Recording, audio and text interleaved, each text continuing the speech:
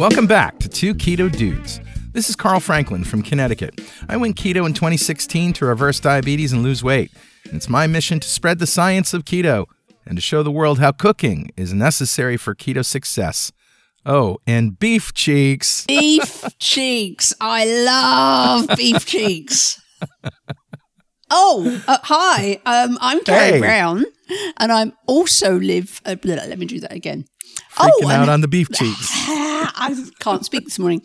Oh, and hi, I'm Carrie Brown, and I also live in Connecticut, just a different part to Carl. I'm a trained pastry chef who went keto to control and eventually eliminate symptoms from bipolar II disorder and depression. I take no medications, I have no symptoms, and it's my mission to show the world that keto food is not only delicious, but it can be better than any other kind of food. And this show documents our experiences thriving for years in nutritional ketosis. So our experiences reversing diabetes and depression and feeling better than we ever have before. And hopefully that might help a few people who are curious about this kind of dietary hacking. Doctors, so we definitely don't give medical advice. Right, we just share our experiences, and we also review the research that supports it. And pork belly. Beef cheeks. You're all about the beef cheeks now. Well, now we're going to have to mix up beef cheeks and pork belly. We can make a dish out of that. Yes, sir.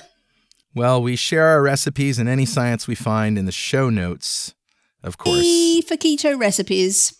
So let's start podcast 164, Catching Up with Dr. Karen Zinn. Before we get started, let's explain in plain English what a ketogenic diet is. Right. That's any diet that puts you into a state of ketosis where you burn fat for energy rather than glucose. And the way we did it was to limit our carbs to 20 grams or less every day, enjoy a moderate amount of protein, 1 to 1.5 grams per kilogram of lean body mass, and all our energy comes from fat. If you're just starting, listen to our Starting Keto show at start.2keto.com. But, Richard Morris summed up the keto diet in a haiku. Love Richard. When you're hungry, eat. Mostly fat with some protein. Stop when you are full. Boom. Boom. That's a good keto haiku. Yes, it is. Well, Carrie, what's new with you?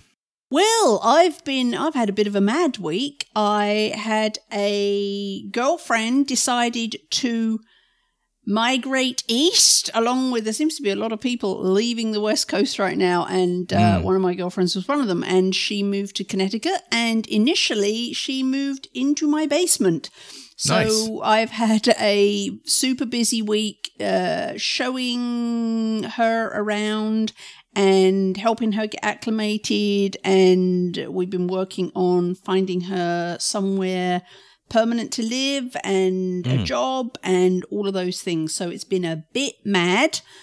And then yesterday I took a day and I went to visit cows, and America's best cow farmer, who, if you've been listening to this podcast for a while, will know is the lovely Joan Walker. At Walker Farm in Whartleberry, Massachusetts. So I had a lovely day.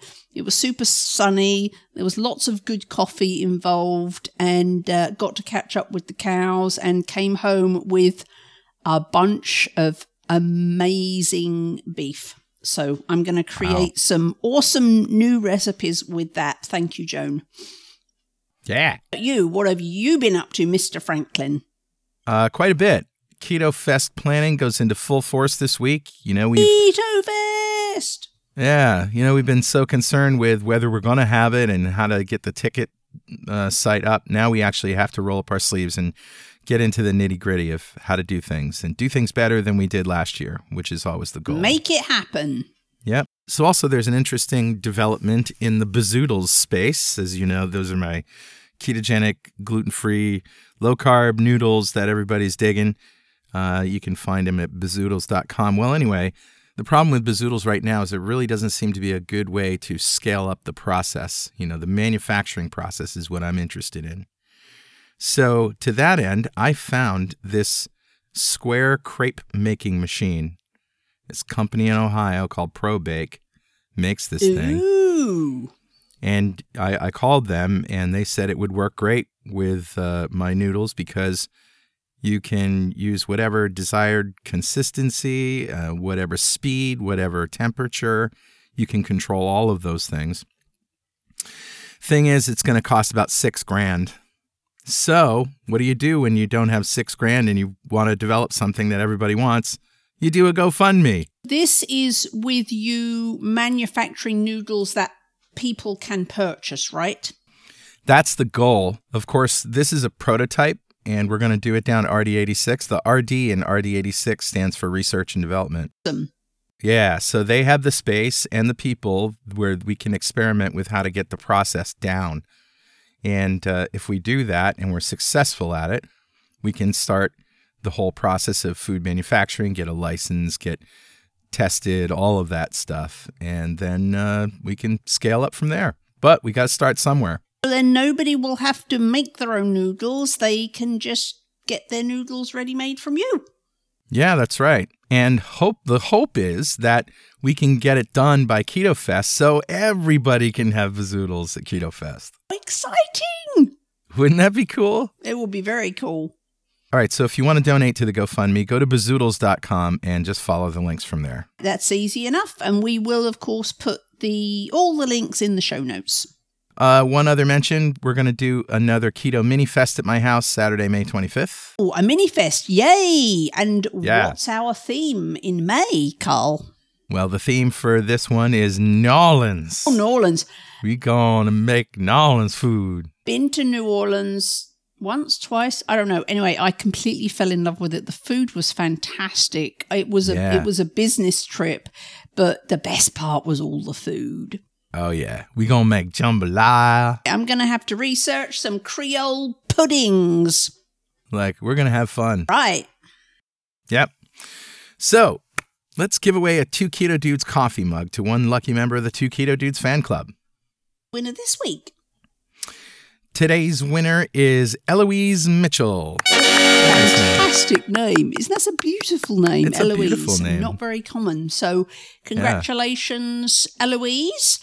And if you don't want to wait to win a coffee mug, you can get one online at gear.2keto.com.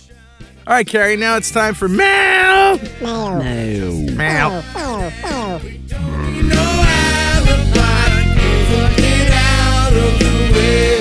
A letter to readers, Carl.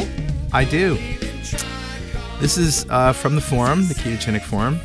And generally we read, people have questions or that kind of thing or success stories. But this one was just a simple statement of how amazing keto is. And this person says, so I just wanted to post on here about how grateful I am for all the info I have read on this site. I made the decision to start my keto lifestyle change with some urging of my doctor. Yay, doctor. As of yesterday, it was 5 weeks. I've been doing keto now. I know a lot of you on here say to just track your macros, but I will admit I have diligently tracked my macros and my calories on a daily basis.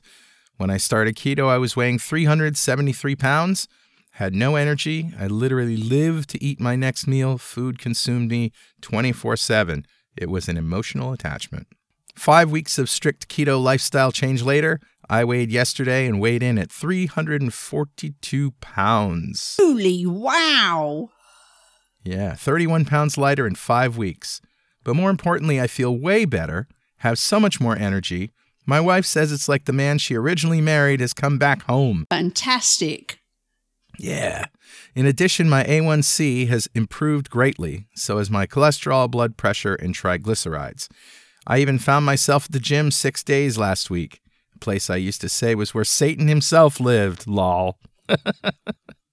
I woke up this morning and was excited to go get a great morning workout before work. However long it takes, I am looking forward to ridding myself of another 100 to 120 pounds and feeling great as I do it.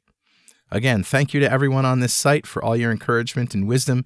I look forward to continuing to journey with you all, and I hope I can also provide wisdom and encouragement for others as they make the lifestyle change. That, sir, is the epitome of the keto community right there. You helped me, I'll help everybody else. Let's do this together. Yep, I just, that is so exciting and so gratifying, and that's just wonderful. What a wonderful, wonderful 5-week story. Yeah. And it seems like every time this group gets together, this group of keto people, ketonians, as Jimmy Moore likes to call them, that good things happen. It's just good people, and getting together on a regular basis is really important. That's why, we do Keto Fest. That's why we go to Low Carb Denver, and that's why we're going to Salt Lake. These communities are where a lot of magical things happen. And it just so happens at Low Carb Denver, we had some great conversations on the record, but also off the record. But this one with Dr. Karen Zinn was really a good one. Karen Zinn. Hello. Hello. Welcome to 2 Keto Dudes, or 3, as the case may be today. Excellent. Thank you. One Keto Dude Emeritus. Yes. Tell us about your talk. What are you doing here? So I just presented this morning at the lovely hour of 6:30 a.m. on the science and practice of low carb, high fat for the recreational and the elite athlete. So across the board. Mm-hmm. Yeah. And that is your area of expertise, I take it. Well, to be honest, I am a bit of a generalist in the low carb area. You'd think you become a specialist in the nutrition world when you go down low carb, then you realize that you actually are a little bit of a generalist within the low carb world. So, I work with athletes, I work with people with diabetes, I work with children, I work with whoever comes in my door. You're actually a student of one of the greatest sports medicine professors in this field. Indeed. Professor Noakes, Professor Tim Noakes. Yeah. Yes, he taught me all about carbohydrate supplementation during exercise. Of course he did. The irony is just sweet. Does the ketogenic diet look different for athletes than it does for your obese type 2 diabetic? That's an interesting question. I don't think it looks enormous. What shouldn't look different, actually, because, when you've got your micronutrients as a priority and you've got your thresholds that you kind of have to make, it's just really the overall energy that's a little bit different. And then, of course, you've got athletes, more so elite athletes, who tend to become more biohackers with, MCT oil and superstarch and things like that. It seems to me that the fit, active athlete who's doing keto generally eats a little more protein maybe than your average. Yeah, possibly. And I think protein with keto is an area that really needs more research. And it seems to be that the healthier, the fitter, maybe the younger, that's the trend that I see in my clients, the more protein you can get away with while staying in ketosis. So, some of my athletes are up at 2.2, 2.3 grams of protein per kg body weight because their existing body weight is a good body weight. Whereas people who are more metabolically challenged tend to need to decrease their protein a little bit more. And I'm not into protein restriction because I think protein is an incredibly important nutrient. But, there's not a lot of research to guide us in that area. It does kind of make sense, though. I mean, if you're constantly tearing down your muscle and rebuilding it, you do need the building blocks to build it back up with, right? Yeah, exactly. Yeah. And, satiety, although, the function of satiety with protein falls down a little bit with keto because you're not really craving satiety because you just have it all the time, really. Yeah, pretty much. As long as you can burn fat, you got your energy levels are up. So totally. One thing about athletes is that their energy demands are so high. So like a rugby player, I assume you're a New Zealander.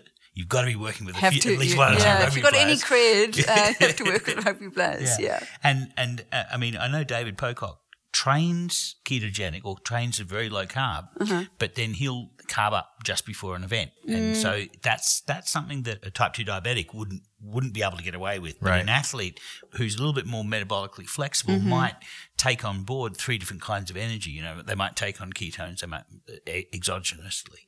They might take on superstarch, UCAN or something like that, and also be fat adapted and have a big fatty meal before the event. Yeah, and I think you've hit the nail on the head. It's all about metabolic flexibility, and I think an athlete really knows when they've nailed it is when they can actually use that glucose and those glycogen stores as needed alongside fat. Yeah, for sure. Yeah, and of course, when you're working with athletes who have these high energy demands, you have the luxury of being able to play around with a little bit more carbohydrate here, a little bit less there, timing issues. And I think still in semi-elite to elite sport, team sport, at the moment, I think if you still go in with a, right, let's do low carb or keto approach, you probably won't get a look in.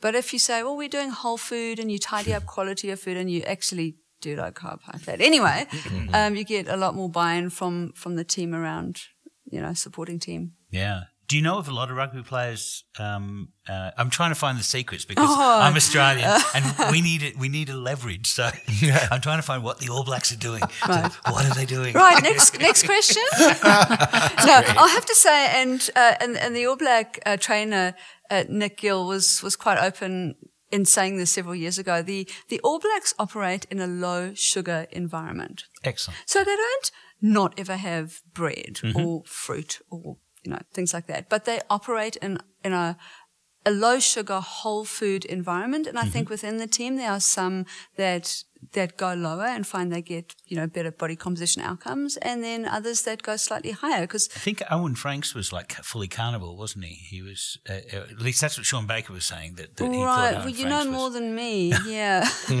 Well, Sean Baker was a rugby player at some point as well. Right, yeah. I mean, the carnivore thing is really interesting. I haven't yet talked myself into going there, really. And, the conversations about not needing fiber, but, they're great vehicles for delivery of micronutrients. There definitely needs to be more research there. All the hip kids are doing it now. The only person we knew who was carnivore was Amber O'Hearn when we started this show. Yeah, and now right, everybody's carnivore. Yeah. Yeah, and of course there are so many people that get such great outcomes. Yeah. But I did listen to you were being interviewed by your own people, saying that you missed vegetables. I did. So I went carnivore in November. My original goal, I wanted to go vegetarian, as close to vegetarian as I could get away with, because I'd heard a lot about the subcontinent of India and the diabetes tsunami that's happening there, and they don't tend to get obese like Europeans. They go from a little potbelly to losing a foot in 5 years. It's a really rapid progression, and a ketogenic, because culturally they're vegetarians. A ketogenic diet is very difficult to. Or at least I thought prior to that would be very difficult. But in fact, I had a month of, I was ovo-lacto, so I called it ovo-lactober. That was the month of October. Brilliant. I was ovo-lacto vegetarian, and I surprisingly I really liked it. Now, in leading up to that, the only way I could mentally get myself prepared to do ovo-lactober was if I knew that I was going to do Carnivember, which was where I eat only meat for November.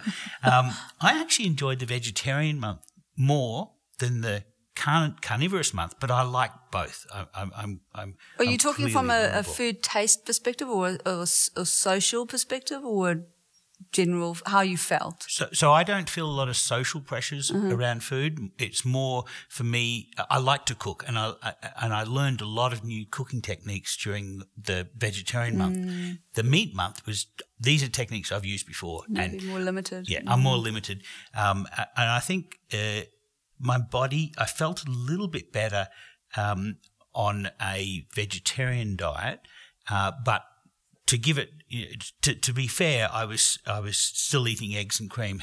Had I been limited to only vegetables, it might have been a little bit more restrictive.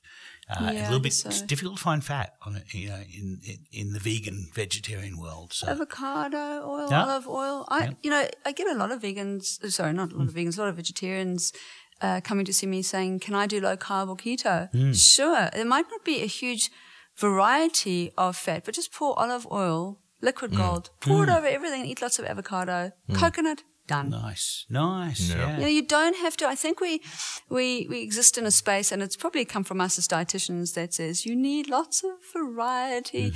And I actually think that having some go-to meals and some go-to foods, it takes the thinking out of it, and routine is queen sometimes. Steve Jobs, if you look at what he used to wear, he wore the same clothes, and he said, I need to conserve my thoughts for more important things. So I think if people can have these go-to meals or foods, like we were saying, olive oil and avocado, it can be quite freeing. So Richard was talking about the tsunami of India and Asia, where they go from a potbelly, which is fatty liver disease, right? I mean, to start of it, very, very high A1Cs without this big adipose, adiposity.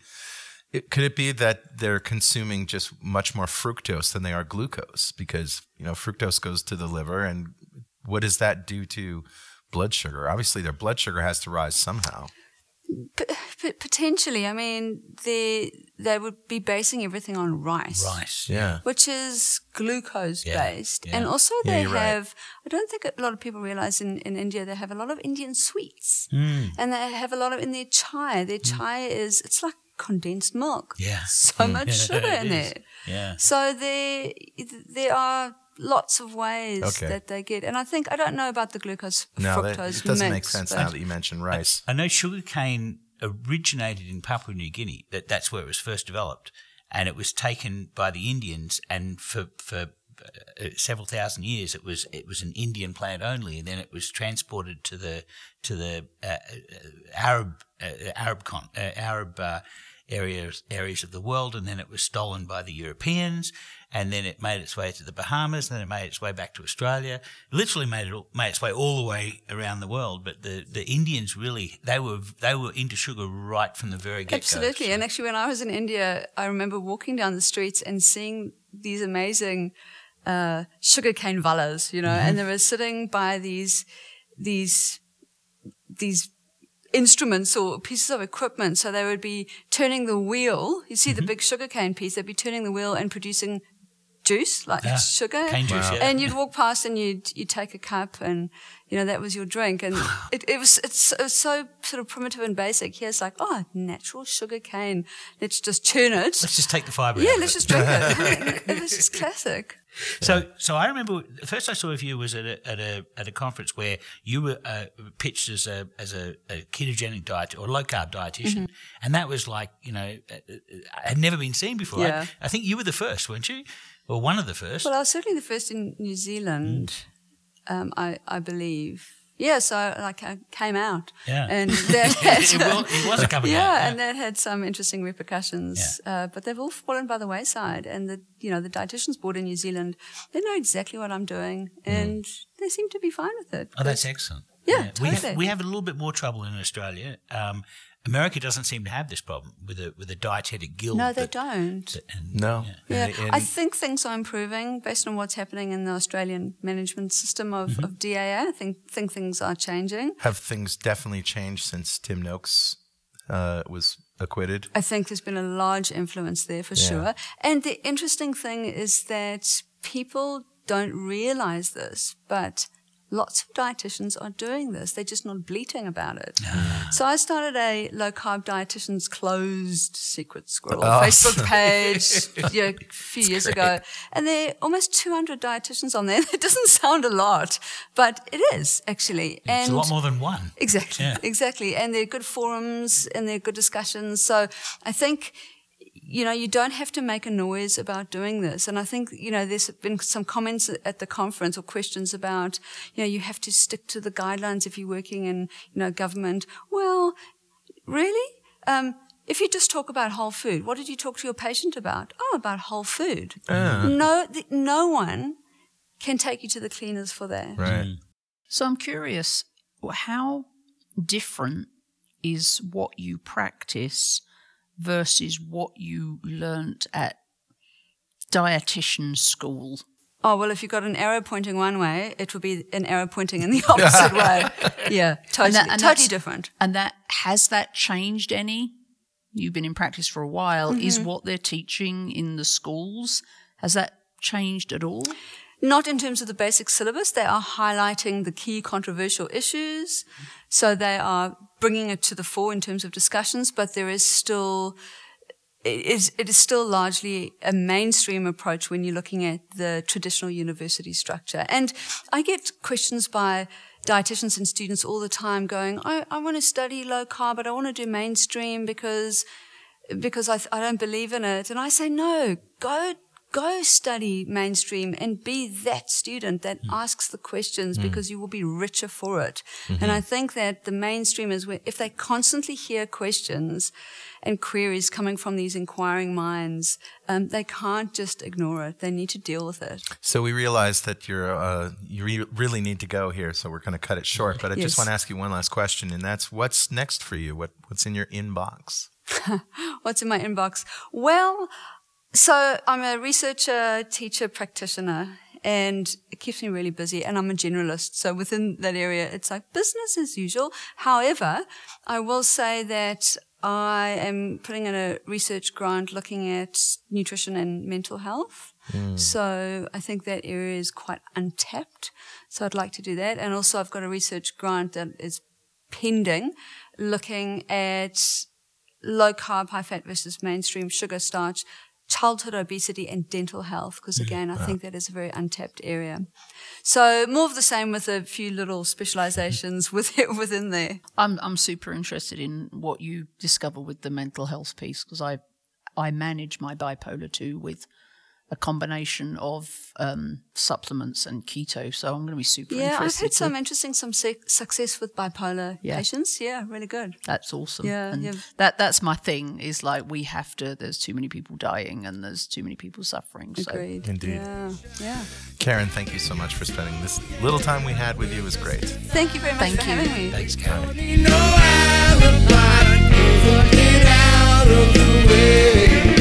It was really, really cool to meet her. I was not very familiar with Dr. Zinn before we started, but recording that show with her definitely made me a fan. Yeah. And it was really great that Richard was there too, because, he's got actual intelligent questions for Karen. Always come from a good time with Mr. Morris. We try to ask questions that are on your mind. Well, then, you ready for a recipe? Heard you say you're due for a little. Indeed, have a recipe for y'all. Okay. And we've done a few desserty things. So this week, I wanted to do something that was super simple and super yummy, but something that would really work at any time of day. And that's actually reflected in the name of it. I called it All Day Breakfast Hash. So this could be breaking your fast, whatever time that is. If you eat at lunchtime, you could call it lunch. If you eat later, you could call it dinner. This'll do you anytime you're feeling eating a more traditional breakfast style meal. You can have this. And of course, it's completely keto. And this is one of the favorite recipes on my blog. So go check it out. I'll run through it right now, but as always, we'll link in the show notes so that you don't have to take notes. Yeah. But here's what you need for all day breakfast hash. You're going to need 1.5 pounds of ground pork. So I use unseasoned because the seasonings actually are in the recipe. So just plain ground pork, 8 ounces of bacon. And this may be a time to share the tragedy that is happening at Carrie Brown's house right now, because I'm living in a house with no bacon. Oh, no. I'll be right over. So I'll have to rectify that later today. Anyway, you're going to need 8 ounces of bacon. You're going to need a pound of riced cauliflower, or if you find it easier, just buy the cauliflower and rice it yourself. Yep. You're going to need a teaspoon of dried thyme, 4 ounces of cream cheese, and if you're in the dairy-free camp, either because you need to be or you're experimenting with no dairy, you can use the Kite Hill, do a keto clean cream cheese replacement, which is made with almonds, so this would work there too. You're going to need 8 ounces of mushrooms sliced up, half a teaspoon of sea salt, and 6 eggs. And here's what you're going to do. You're going to saute the ground pork and the bacon. You've chopped the bacon. you're going to saute the ground pork and the bacon in a large skillet over medium heat, breaking up the ground pork as it cooks because it tends to, clump together. Right. As soon as the meats are no longer pink, you're going to add the cauliflower rice and the dried thyme, and you're going to stir it well. You're going to continue to saute the meat mixture until the ground pork is browned, which is going to take about 10 minutes. Then you're going to stir in the cream cheese or your cream cheese replacement if that's what you're using. It's completely mixed and combined, and then you're going to stir in the sliced mushrooms and the sea salt. You're going to saute for just 1 more minute because you don't want those mushrooms to become soggy and leak all over everywhere. So just saute it for 1 more minute and then turn the heat off and cover the pan because you want to keep it warm. In a separate skillet, you're going to fry the eggs, and then you're going to place a spoonful of that hash on a warmed plate and top it with a fried egg, and there is your all-day breakfast hash. That sounds delicious. Carrie, I have a question for you. Dried thyme versus fresh thyme. Yes. Do you have a preference as to when you use one or the other? So I always prefer to use fresh, but the reality is they can be harder to find, they can be expensive, and if you're not using a lot of it, you typically end up wasting a bunch. So I tend to, well, not always, it depends, but for this recipe I decided, because it was only half a teaspoon, that to use dried. However, if you want to use fresh thyme, you can, and this is how you would do it.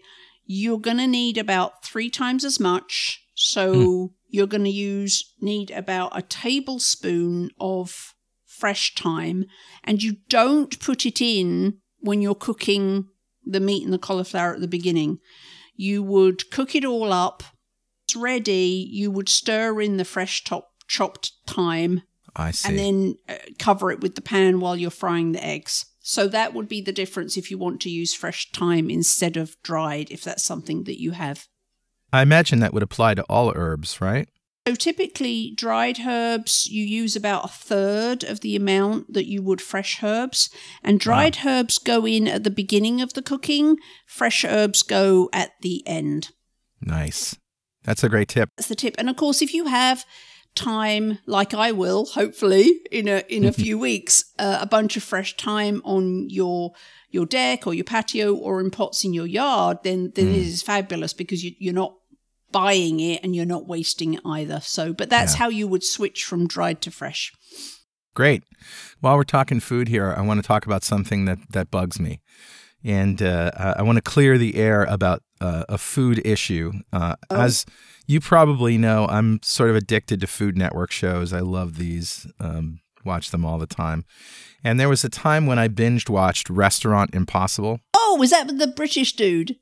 Yeah, Robert Irvine. And I remember him telling a chef in one of the places that he was, redoing, that you want to take meat.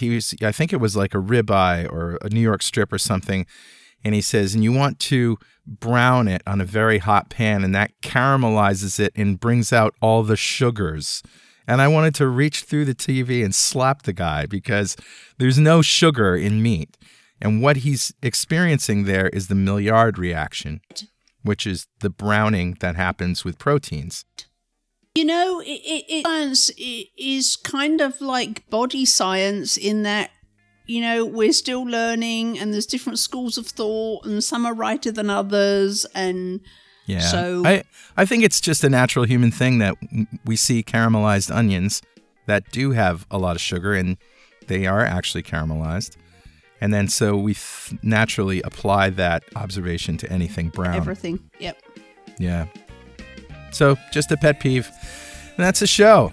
So if you have anything you want to tell us, something we said wrong, something that you don't agree with, some more research that you found to support or refute anything we've said, send it by email to dudes@twoketodudes.com. Follow us on Twitter, Twitch, Facebook, YouTube, and Instagram at 2KetoDudes. Make sure you use the hashtag 2KetoDudes so we can find you and chat with you. Yeah. And of course, if you want to join the free ketogenic forum, go to forum.2keto.com. You can have a look around without needing to create an account by starting with all those success stories at success.2keto.com. So check out our Facebook group, The Keto Kitchen, if Facebook is your thing. And if you feel like supporting our forums and all the podcasts we produce, please consider making a monthly pledge on our Patreon page at patreon.2keto.com. If you pledge $20 or more per month, you will have access to an exclusive Facebook group, 2 Keto Dudes Gold. And we also have a Facebook fan page at fb.2keto.com, so go follow us there. And if you want to see our podcasts and other videos we produce on YouTube, go to youtube.2keto.com. If you haven't already, please go and leave us a review on Apple Podcasts, because that's how new people get to know about what we do. 2 Keto Dudes is brought to you by 2 Keto LLC, who strives to support the low-carb community with podcasts and other stuff. And everybody listen up.